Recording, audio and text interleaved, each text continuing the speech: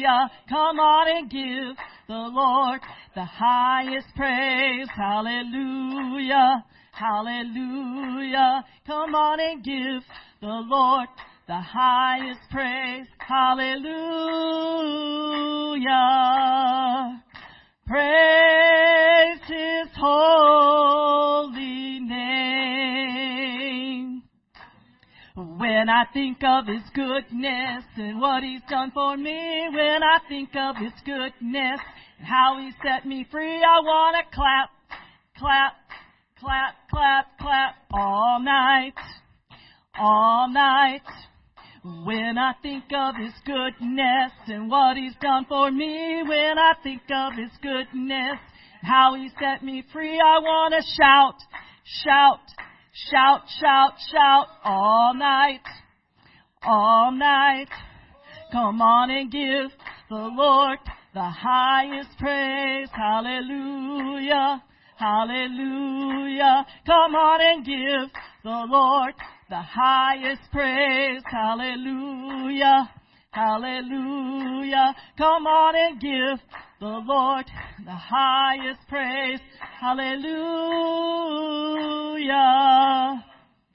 Praise His holy name.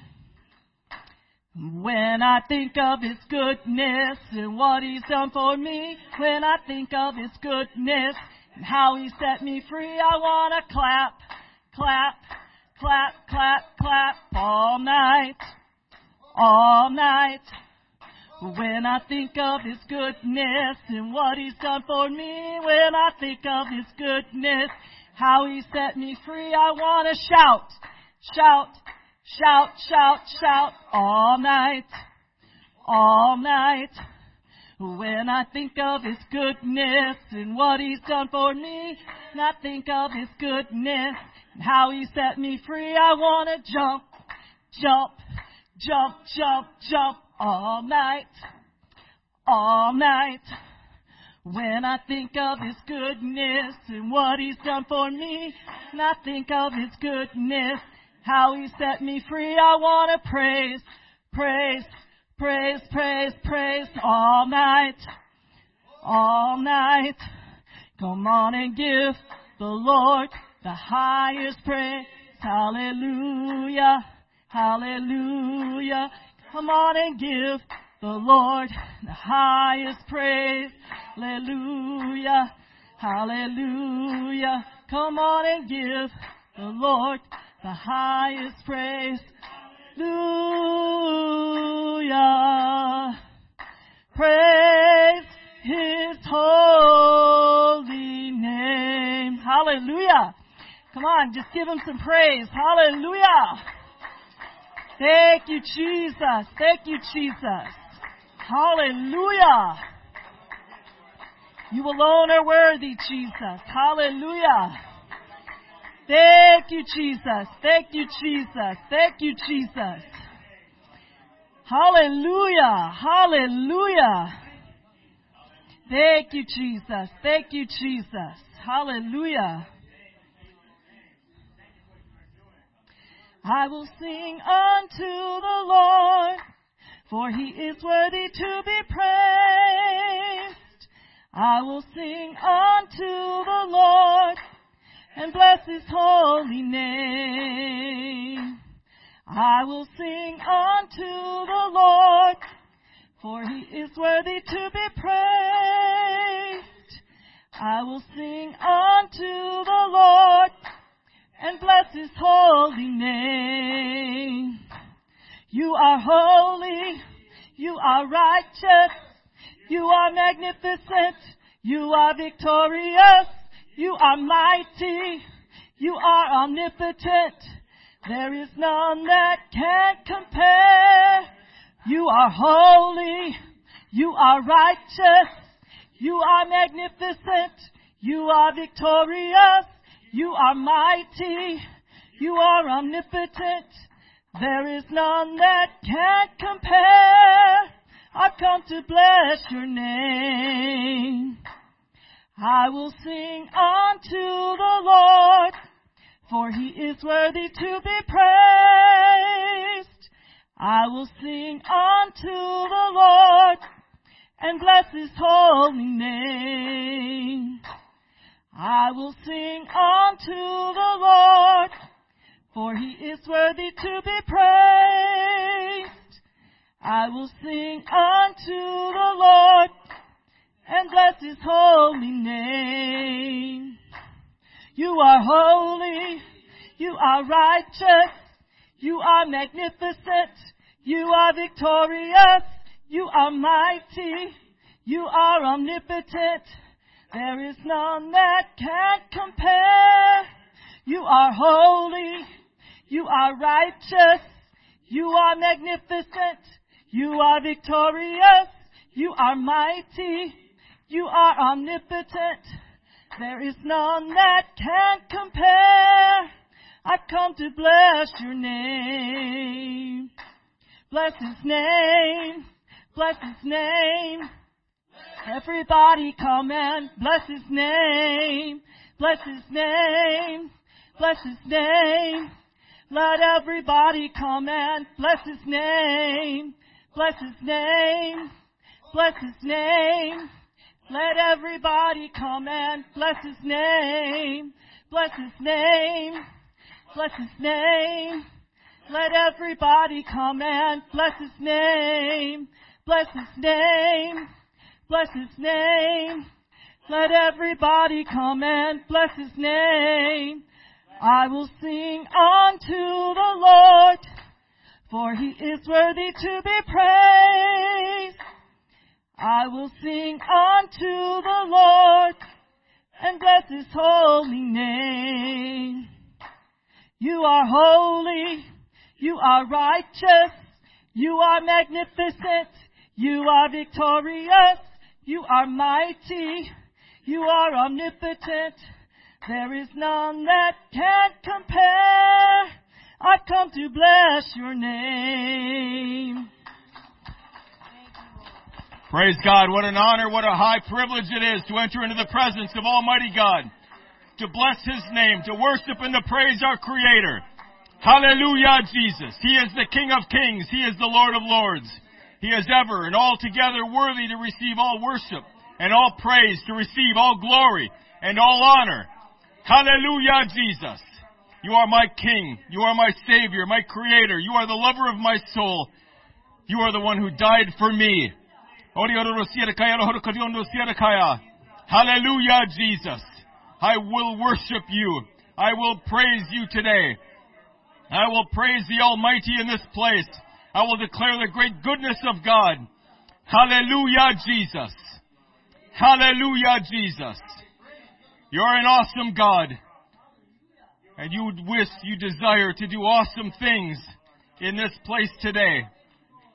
Thank you, Jesus. Thank you, Jesus. Hallelujah. Hallelujah. We serve a great God, church. An awesome God. Amen. Praise God.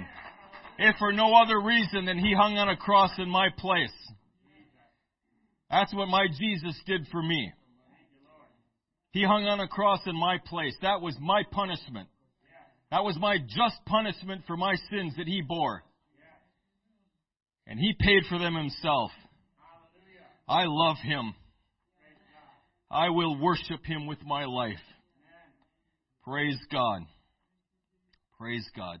Amen. Thank you for standing, entertaining God's presence. You can be seated for a moment. Amen. I want to give honor to our visitors today. Amen. If I can read this, Greg. I can't read the last name. Hoff. I'm sorry. Thank you. Greg Hoff. He's back with us? Amen. So good to see you, Greg. Amen. And we also have Thomas and Lily joining us today. Amen. We are so privileged and blessed to have you with us. Amen. God bless you. We pray that God moves mightily on each of you, that God ministers to your needs today. Amen. If there's anything we can do, please let one of our ushers know. and they'll get you taken care of. Amen. Amen. All right, let's all stand. Yeah, you know. Praise God. Brother Muth is already here. All right. I'm going to get out of the way. Let's worship God one more time as he comes back. And let's call out to the Lord one more time. Let's ask Him to bless this service. This is His service. We are His people. Amen. Lord Jesus, you're an awesome God. Lord, we thank you, Jesus. Thank you for the opportunity to be in your presence, God, to hear what your word says to us today. Father, give us ears to hear, Lord Jesus. Give us a mind to receive and to comprehend, and give us understanding, oh God, what you're about to say today in Jesus' name, in Jesus' name, in Jesus' name. Hallelujah. Hallelujah. Hallelujah. Hallelujah. Hallelujah. While you're standing, we'll go ahead and read the scripture, amen, that we're going to be kind of talking about today. Amen. Deuteronomy chapter 16. We're going to kind of skip around a little bit. Verses 1 and 2, then verse 6, then verse 9 through 12. Deuteronomy 16. Amen. And when you're there, say amen. Amen. I don't want anybody to miss out. Amen. It was the first time whenever I read the scripture that God started dropping those things into my heart and my mind and my spirit 35 years ago. And that's where it all started. God planted some things in me just from reading some scriptures, and it just grew from there. Amen. Observe the month of Abib, and keep the Passover until the Lord thy God. For in the month of Abib the Lord thy God brought thee forth out of Egypt by night. Thou shalt therefore sacrifice the Passover unto the Lord thy God, of the flock and of the herd, in the place which the Lord shall choose to place his name there. That's important. But at the place which the Lord thy God shall choose to place his name in, there shalt thou sacrifice the Passover at evening, at the going down of the sun, at the season that thou camest forth out of Egypt. Verse 9. 7 weeks shalt thou number unto thee. Begin to number the 7 weeks from such time as thou beginnest to put the sickle to the corn. And thou shalt keep the feast of weeks unto the Lord thy God, with a tribute of a freewill offering of thine hand, which thou shalt give unto the Lord thy God, according to as the Lord thy God hath blessed thee. Verse 11, and thou shalt rejoice before the Lord thy God, thou and thy son, and thy daughter, and thy manservant, and thy maidservant, and the Levite that is within thy gates, and the stranger, and the fatherless, and the widow that are among you, in the place which the Lord thy God hath chosen to place his name there. Notice that he has repeated that at least twice. Verse 12, and thou shalt remember that thou wast a bondman in Egypt, and thou shalt observe and do these statutes. Thank you, Father, for this opportunity to be among your people today. We give you praise and glory and honor, for your name is above every name, Lord Jesus, that you would do a mighty work in this place. Only you can do it, God. In Jesus' name we pray. Amen. You can be seated. If you'll clap your hands to the Lord this morning. Thank you, Jesus. Leviticus 23:15 through 17 says, and ye shall count unto you from the morrow after the Sabbath, from the day that ye brought the sheaf of the wave offering, 7 Sabbaths shall be complete. Even unto the morrow after the 7th Sabbath shall ye number 50 days. And ye shall offer a new meat offering unto the Lord. And ye shall bring out of your habitations 2 wave loaves of 2/10 deals. They shall be of fine flour. They shall be baked with leaven. They are the first fruits unto the Lord. Does anybody know what today is? Feast of Pentecost, right? Pentecost Sunday. What we call it. In one of these scriptures that we were reading, they called it, and he said, thou shalt keep the Feast of Weeks. Also, it's called the Feast of the Harvest. It's also called the Feast of Ingathering. It's a very, very prominent Jewish feast.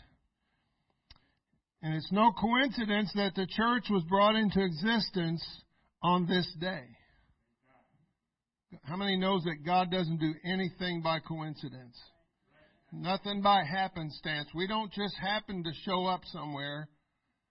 I didn't just happen to join the military and end up in a place called Okinawa, Japan. And I didn't just happen to walk into an apostolic church there in 1989. It didn't just magically happen. It wasn't just some happenstance. God was ordaining my life, and I was exactly where I needed to be. And God knew that.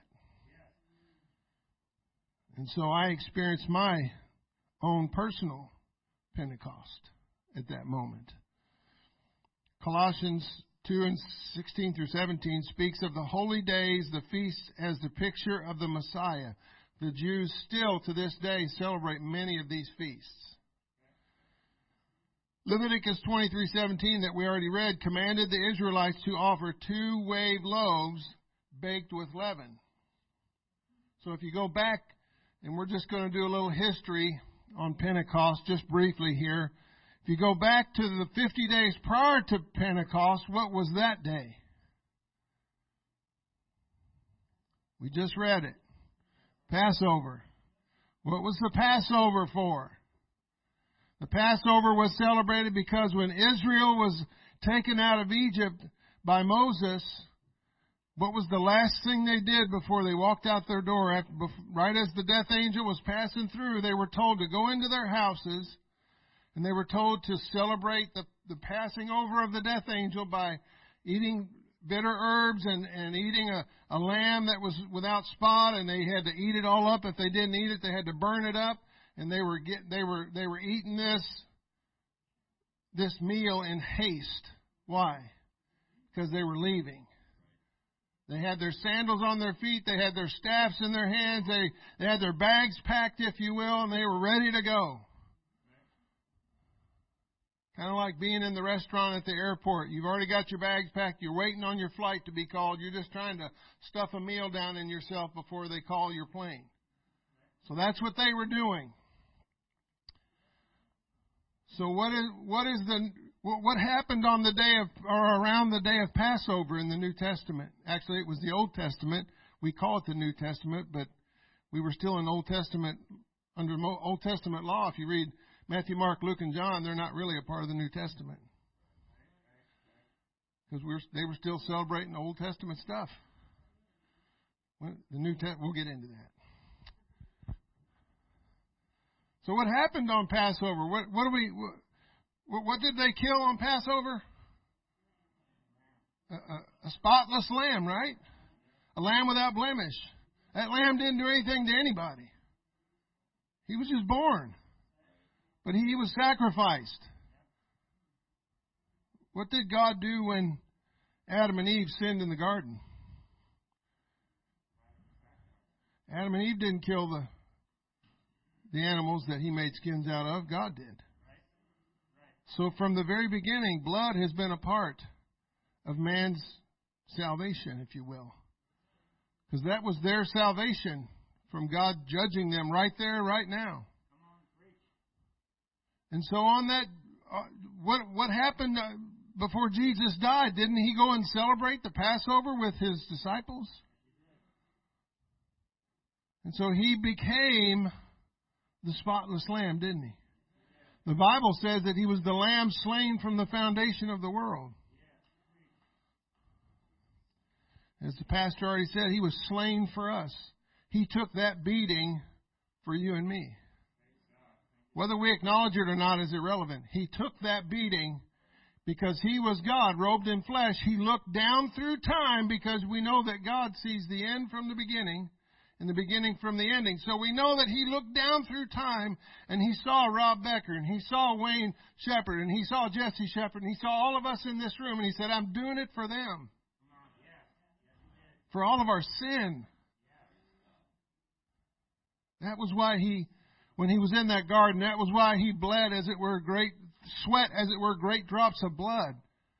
Because He was taking on all of our mess to that cross. That's why He said of those that were crucifying Him, forgive them, for they know not what they do. He had to forgive them. He was doing it for them that were crucifying Him. He couldn't leave them out. Because the Bible says that He's not willing that any should perish. Right? But that all should come to repentance. Hallelujah. And so He commanded the Israelites on that day of Pentecost, back in the Jewish days when they were celebrating this feast, to offer 2 wave loaves baked with leaven. Why did He make them bake it with leaven? Because the loaves that they offered on Passover didn't have any leaven in it. Why? Because they had to make it in haste. They had to make it in a hurry. They didn't have time to put the leaven in there and let the bread rise before they could put it in the oven and bake it. Anybody ever tasted unleavened bread? It's kind of like eating a cracker. Okay? Anybody ever had a nice, soft, warm loaf of bread? Like the ones they bring to you at some of these restaurants? Steaming, man. Butter just melts on it. That's some bread right there. But they had to, on the celebration of Pentecost or the Feast of Weeks or the Feast of the Harvest, they had to celebrate with that bread that was baked with the wheat that they just harvested, right? And they had to put leaven in it. Why? Was there a reason? Did God just come up and say, I don't know, just add some leaven this time? Just on a whim? No, the leaven was there for a reason. The Bible is full of types and shadows. What's a type and a shadow? It's a picture of things maybe to come. God didn't do anything by accident, and so He didn't do this by accident either. He had them put that leaven in there because leaven is a type of sin. A little leaven leaveneth the whole lump. You even put a little tiny bit of yeast in some dough, and it's going to leaven the whole entire lump of dough. Even less than what it calls for, it's still going to be leaven in there.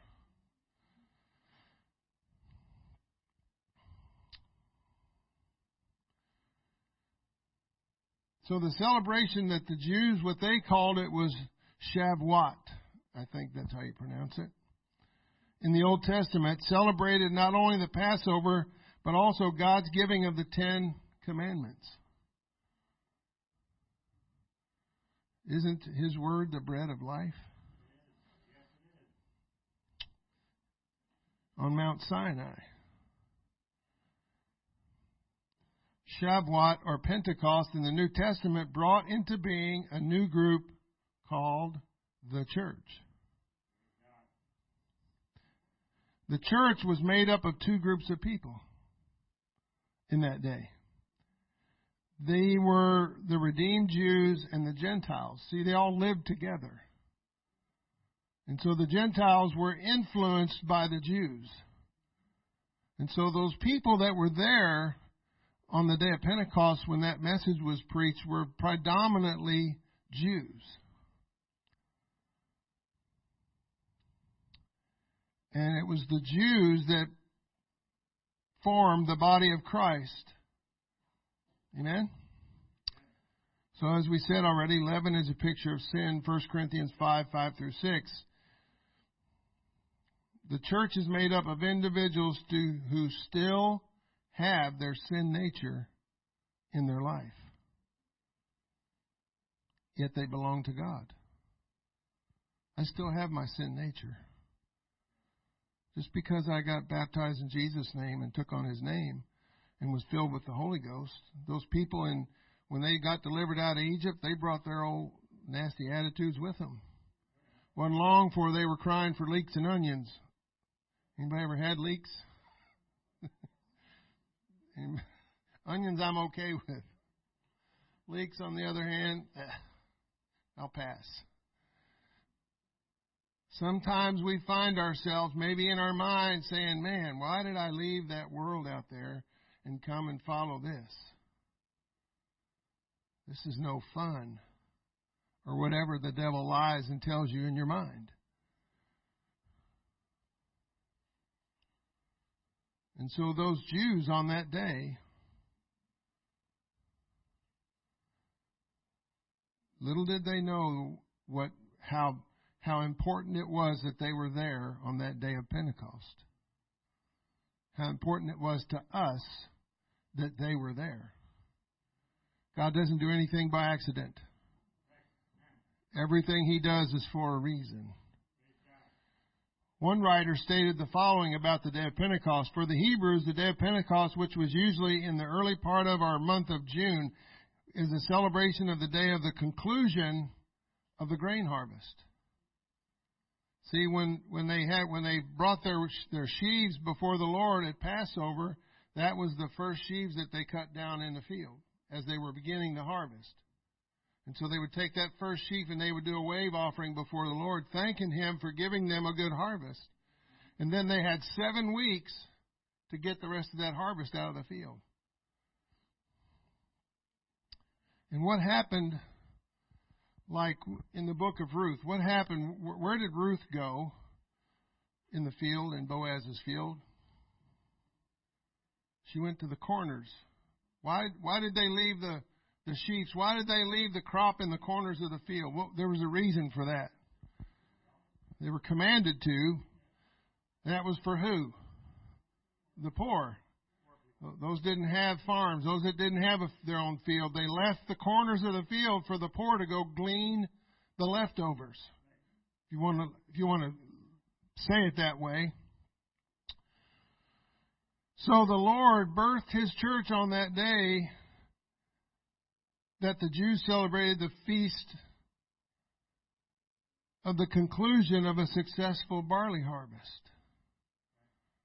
See, those Jews were all products of the Jewish faith, if you will, the Jewish religion, if you will. And so the day of Pentecost, or what we call the birthday of the church, was both an end and a beginning. It was the end of the Old Testament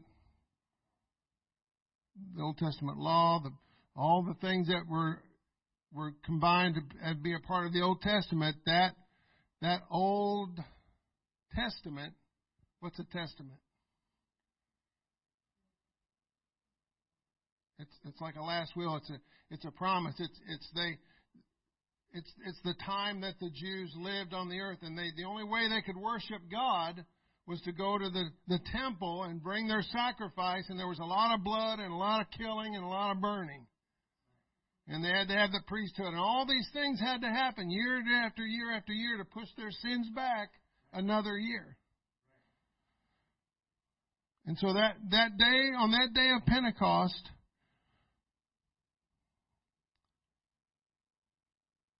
there was like a split-second moment where the Old Testament ended and the new one started.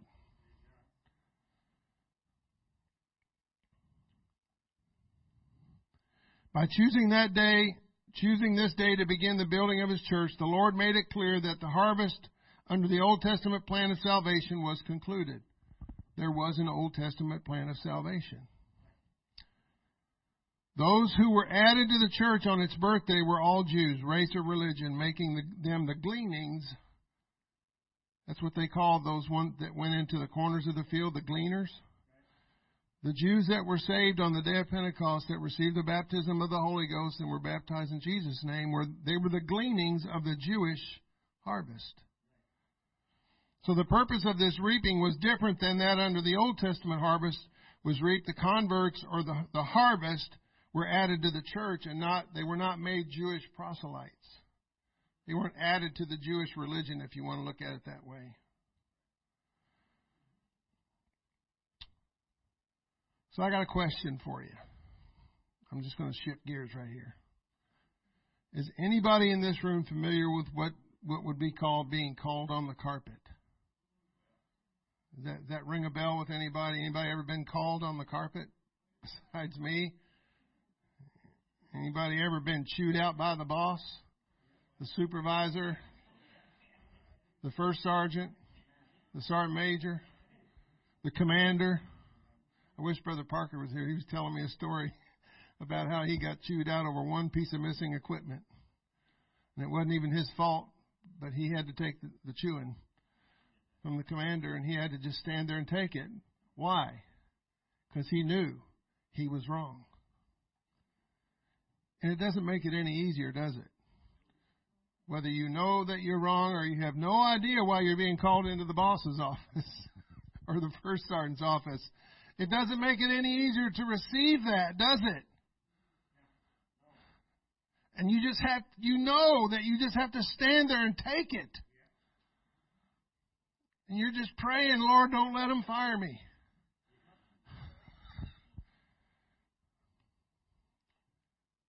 Something like this happened to those precious men we call the disciples in the book we call the Bible. They got chewed out by Jesus. Mark 16, verse 14. This is after Jesus had died and all those things. And you have to kind of step back and ask yourself, some questions, what led these men to do what they did. And there was a lot of persecution already going on over this Jesus guy. Anybody that was associated with him, even and up to and including Peter, who preached on the day of Pentecost, how was he acting prior to Jesus being crucified? I don't know him. He was cursing and swearing, and I don't know him. Everybody was trying to say, yeah, you're one of his. No, I'm not. Persecution was happening. How are we going to act when persecution comes to us? Not if persecution comes. It's coming. You better pay attention to your world events. It's coming. If it came then, it's coming now. Verse 14, afterward he appeared unto the 11. Why was there only 11? Because one of them was one of the ones that turned Jesus over to be crucified.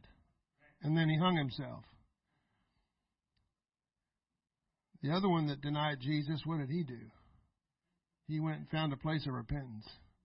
He said, it's not worth dying over, but I'm going to go get right with God. As they sat at meat, and he upbraided them with their unbelief. That word upbraided means to defame, to disparage, to reproach.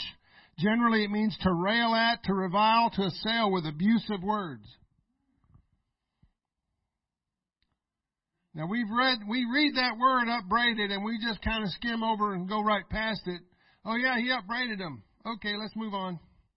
But no, he was giving them a tongue lashing, if you will. That's why I brought that up about being called on the carpet and being chewed out by the boss. They were getting a good chewing out from Jesus. Why? If we keep reading, he upbraided them with their unbelief, their uncertainty, their disobedience, their lack of confidence and faith in Christ's power and his promises. He'd made all these promises to them. He told them what was going to happen. And where did he find them? Hiding in a room. Because the one scripture says, for fear of the Jews. They're going to kill him. They're going to come after us next. And their hardness of heart. Wow. Not just their unbelief. Their hardness of heart or their stubbornness and their obstinance. None of us have ever been guilty of that, have we? It's very quiet in here. Not even this week, right? We're still flesh, folks. It's going to happen. But we can find a place of repentance, can't we? Amen. Because they believed not them which had seen him after he was risen. People saw him, and they didn't believe it. how quickly they decided that, I think I'm not going to believe this anymore. And he said unto them, after he railed on them, after he disparaged them, reproached them, reviled them, and used abusive words at them, isn't this what happens when the boss chews you out? Then he says, now, Mr. Becker, we're not going to do this anymore, are we? No, sir. We're not going to lose any more equipment, are we? No, sir. You have a nice day, Sergeant Becker. And you just salute and you walk out. And you go, I don't ever want that to happen again. And then you go just give what for to them troops that got you in trouble, right? I am not getting chewed out by the first sergeant again. All of you drop. Right? We're not supposed to do that, but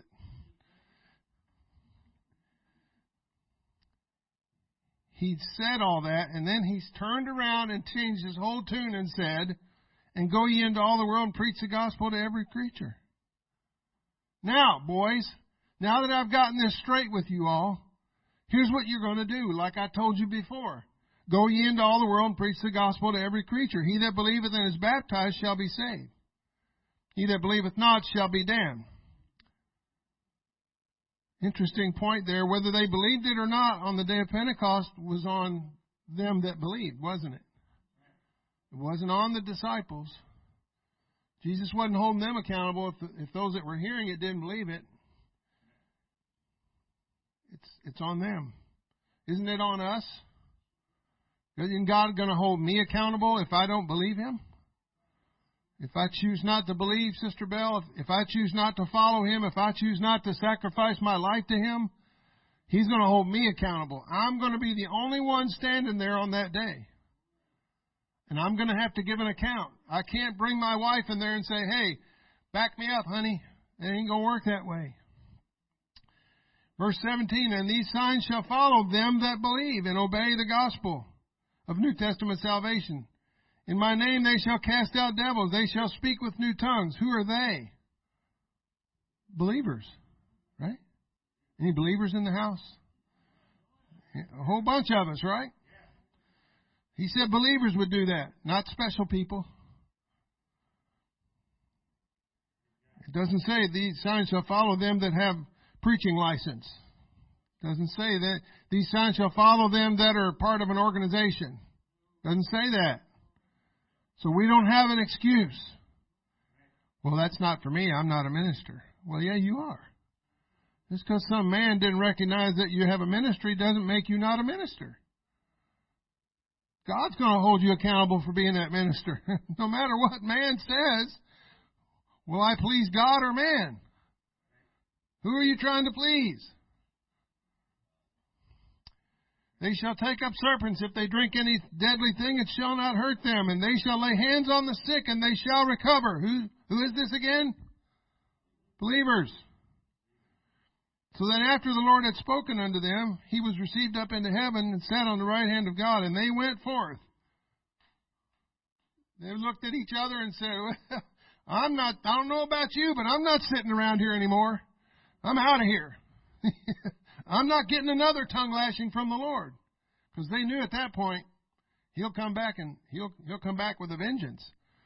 And so it says they went forth and preached everywhere. Where's everywhere? Everywhere. That's Revelation. Man, that Brother Richard, he is so deep. Whew. The Lord working with them. He's going to send you. He's not going to give you all the details of what to do when you get there. But you just have to go. And He'll work all that out when you get there. He'll tell you what to say, where to go, what to do when you get there. He wants to see if we're going to go first. And confirming the word with signs following. That's how you know. You're not going for the signs and the miracles. You're just going to be faithful. Wherever it is He's telling you to go, whatever it is He's telling you to do. You're just going to go and do and wait for God to show up and show off and show Himself mighty, and you're going to give Him all the credit. You're not going to take any of it. Right? So what did the 11 do after they were upbraided? They took it to heart. How many of us been chewed out by the boss? We took it to heart. Because we knew that could be what we did or what we got accused of or whatever could have been grounds for firing. But in their mercy, they let us stay on.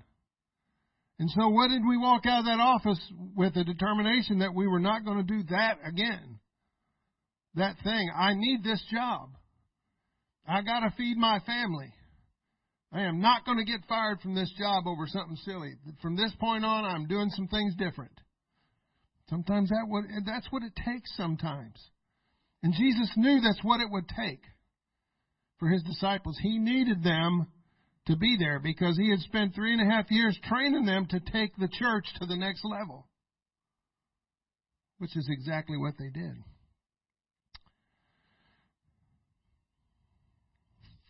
They obeyed the instructions of Jesus in Luke 24:49 to go and to tarry in Jerusalem until they were to receive the promise of the Father, which was power from on high. Did they not? The Bible says that He spoke to above 500 people before He departed in Acts 1. I believe that's where it's at. But how many people were in the upper room? About 120. The Bible says about 120. Doesn't say exactly 120. I never noticed that before. A lot of those numbers, if you look real close at the Bible, it always has the word about right there. Except for like the 11. There was only 11. But there was about 120 in that upper room. So out of 500, 120 said, we're going to go. Now, was there still persecution going on? So being associated with these Jesus followers was going to bring some persecution on you. If you made that decision, sounds like, right? Especially if you were a Jew. Because those religious Jewish people were the ones that crucified Him. The very ones He came here for. Didn't even recognize that He was the Messiah. And on that day, on the day of Pentecost, they were all present, all those guys, including Peter, who stood up to preach. Didn't know he was going to stand up to preach. Didn't know what he was going to say. He just stood up, and the Holy Ghost started prompting him what to say. He didn't have an iPad. He didn't have a Bible. He had nothing. He had no notes. He just stood up. This is the guy that had denied that he knew Jesus. So the Holy Ghost had to be speaking through him because of what happened on that day. These signs shall follow them that believe. And they were all present there. And He stood in the midst of a crowd of people the Bible calls it a multitude. It doesn't say exactly how many, but all the Jews were there for their Feast of Pentecost. And so He had an audience. And He went to an open public venue, and in Acts 2:14, He began to proclaim to the Jewish multitude the good news that Jesus was crucified for their sakes. And he was just, if you read it, Peter just went through pretty much the whole gory details of what happened. And he pretty much called them out for being the ones that crucified Him. You crucified the Lord of glory.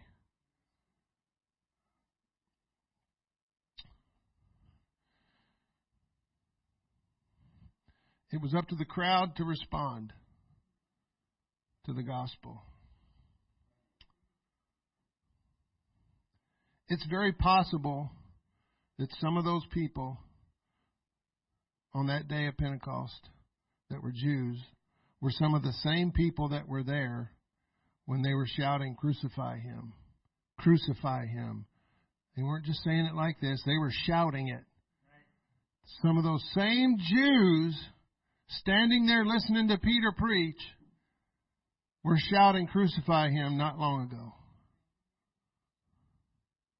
And now they were in a place where they were being challenged about what they had done. Acts 2:37 through 47. Verse 37 starts with, Now when they heard, they is the crowd, they are the people, that are listening to Peter preach, when they heard this, they were pricked in their heart. Anybody ever been pricked in your heart? They were metaphorically meaning to be greatly pained or deeply moved, penetrated by the Word of God. What does Hebrews 4:12 say about the Word of God? That it's quick, that it's powerful, that it's sharper than any two-edged sword, that it's able to divide asunder of the soul and the spirit and of the joints and of the marrow, and is a discerner of the thoughts and the intents of the heart. That's how powerful the Word of God is. The Passion Translation says it this way: the Word penetrates to the very core of our being and interprets and reveals the true thoughts and secret motives of our hearts. That's what was happening to those people in that crowd, the ones that were listening. Some of them were listening with these things, but some of them it was getting past these things in here, in their heart, in their core of their being. They were being challenged. That's why it says they were pricked in their hearts. And they said unto him and to the rest of the apostles, Men and brethren, what shall we do? How many of us have ever asked that question to ourselves? Lord, what am I going to do? When you realize that you have messed up, even in the world, when you realize you have just made a really bad decision and it's too late to turn back. Now what am I going to do? That's the worst feeling in the world. And that's what they were feeling. And that's what was happening when Peter was preaching. That was the Holy Ghost speaking through Peter and challenging their hearts. Then Peter said unto them, Repent. Do an about face. Turn. The way you're going, don't go that way anymore. Change your mind, change your heart, change your direction. Repent and be baptized. Baptized is baptizo, which means to dip or to plunge. You got to be buried in water, right? Every one of you in the name of Jesus Christ. Every one of you. Every one of you. Who was there? Who were they supposed to allow to come into their dwelling when they were celebrating this in the Old Testament? We read about it.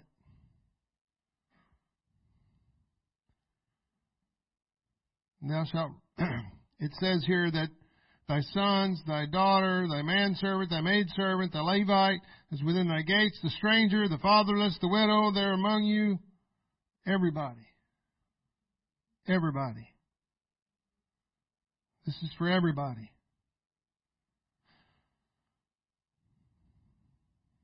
This Pentecost that some of us in this room have experienced is for everybody. And you shall receive the gift of the Holy Ghost. You shall. What does shall mean? Shall. Will. It's a promise. He said, you shall. If you'll do these things, you shall receive this. For this promise, the promise of the Father, spoken of in Joel 2:28, where He said, Your sons and your daughters shall prophesy. Your old men shall dream dreams. Your young men shall see visions. And on my servants, on my handmaids, I'll pour out of my Spirit. It's for everybody. For this promise is unto you, to your children, and to all who are afar off, even as many as the Lord our God shall call. Who is all who are afar off? That's anybody. This is for everybody. This is for every individual. There's a book, there's a Bible, there's a scripture in the Old Testament that says all the souls are His. They all belong to Jesus. Whether they want to or not, whether they acknowledge Him or not, whether they choose to receive His love and return it to Him or not is on them. But they're all His. Every soul's going to go through that judgment day. Whether good or bad, ugly or beautiful, left or right, doesn't matter. We're all going to stand before, the Bible says, the judgment seat of Christ. You're not going to be judged by your family. You're not going to be judged by anybody. Verse 41. Verse 40. And with many other words did he testify and exhort. He said a lot more than what's in this book. Saying, save yourselves from this untoward or this wicked generation. Has that changed? We're still living in a wicked generation. It's just 2023 instead of whatever year, 30 AD. Still a wicked generation. Then they, who are they, the crowd, that gladly received his word, were baptized. And the same day were added unto them about 3,000 souls. So out of a multitude, and every Jew that could get there was there, so there was probably way more than 3,000. Could have been 1 million people there. And Peter preached with no sound system. How did he do that? I don't know. But they heard it. 3,000 people who were Jews, who may very well have been there when they were saying crucify him and saying it themselves, either even thinking it in their hearts, were being pricked in their hearts, and they received the promise of the Father.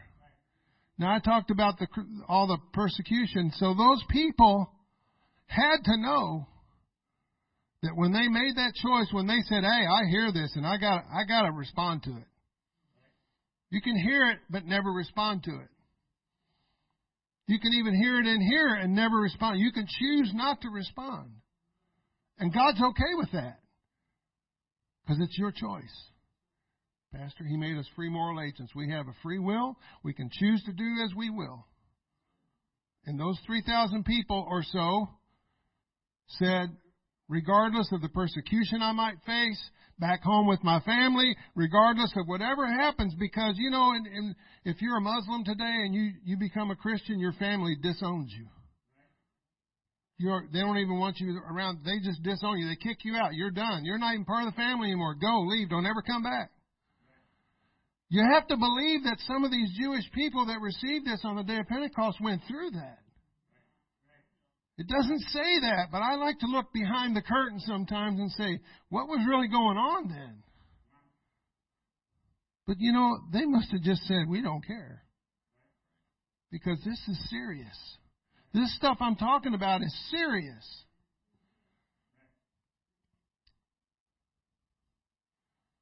And so those first converts of the New Testament, this new thing, what did they do with what they had? Their new birth, their water, the birth of water and birth of the Spirit. What did they do with that? Well, the Bible says in verse 42, and they continued steadfastly or in a resolute, firm, and unwavering manner in the apostles' doctrine. Apostles' doctrine. Jesus told the disciples in Matthew 28:20, go and teach them all things that I've taught you. Whatever I've taught you, go teach them. Make them disciples. That's exactly what they did. They went in the apostles' doctrine and fellowship and breaking of bread and in prayers, and fear or godly reverence came upon every soul, and many wonders and signs were done by the apostles. And all that believed were together. They all became a member of a new family. They all had something in common, didn't they? Isn't that amazing when somebody comes in here and we don't even know who they are, we know nothing about their background or their history, and they receive the Holy Ghost and they get baptized in Jesus' name? Isn't it amazing? The camaraderie that you feel, that they feel toward you, that you feel toward them. Isn't that amazing that God does that? You're a part of a new family. We're your family, whether you like us or not. And all that believed were together and had all things common. And they sold their possessions and goods and parted to them to all as every man had need. If they were selfish before, they weren't that way no more. If they were covetous before, they weren't that way anymore. If they were said, this is mine, that's not yours, you can't have any, it's mine. They didn't act that way anymore. What's mine is yours. We're family. You need something, I got it. Here, you can have it. God's going to take care of me. Is it okay if I read into that a little bit? And they continuing daily with one accord in the temple and breaking bread from house to house, did eat their meat with gladness and singleness of heart, sincerity and purity of intention. They didn't go knocking on some stranger's doors. They went from house to house to people they knew. And they talked about it. Were you there? Because they were all Jews, right? Were you there? Did you hear him preach? Yeah, I heard him preach. Here, you want a Coke? You know, some people just didn't get it. But they weren't going to let that stop them from telling them. And maybe sometimes you need to hear it a second time or a third time. Some people it just takes a little longer. But eventually the Bible went on to say that about 5,000 were added. And then it went on after that to say multitudes, and it went from addition to multiplication basically. And in one scripture it says that they turned the world upside down with this gospel. It was like an unstoppable force. And it is an unstoppable force. Something happened to me, Sister Vicki, in 1989 when I came out of that water in Jesus' name. Something was different.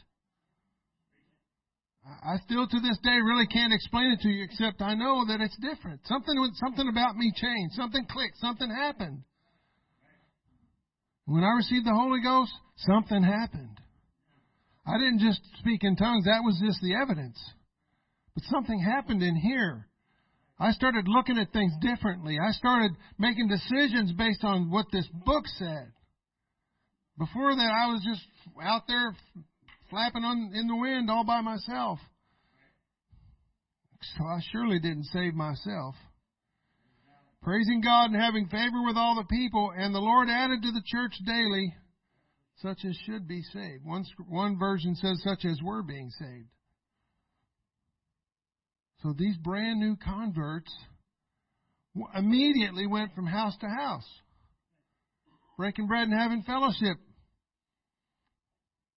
And how did the Lord add to the church? Human agency. Us. How did you end up coming here? Somebody invited you. How did you end up coming here? Somebody invited you. How did I end up in church? Somebody invited me. And I've seen lots of people come and go in churches and walk out the door and say, not for me. I feel bad for them. I pray for them. That's a soul. Maybe they'll go find it somewhere else. I don't just say, well, forget them. Jesus doesn't say that. I pray God give them every chance, every opportunity you can until you come. You let the prodigal come back. Give them every chance they can have, God. Every chance. Don't let them go. And I'm coming to a close. John 4:34 through 38 says, Jesus saith unto them, My meat is to do the will of him that sent me, and to finish his work. Say ye not, there are yet 4 months, and then cometh harvest.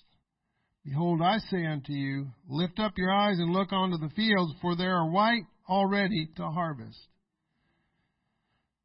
And he that reapeth receiveth wages, and gathereth fruit unto eternal life, that both he that soweth and that he that reapeth may rejoice together. What are we talking about, sowing and reaping here? We're talking about souls. Sowing the word. Reaping the harvest.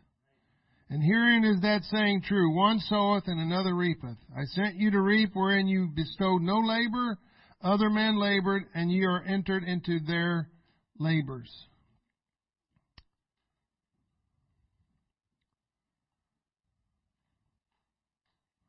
This personal Pentecost is for everybody.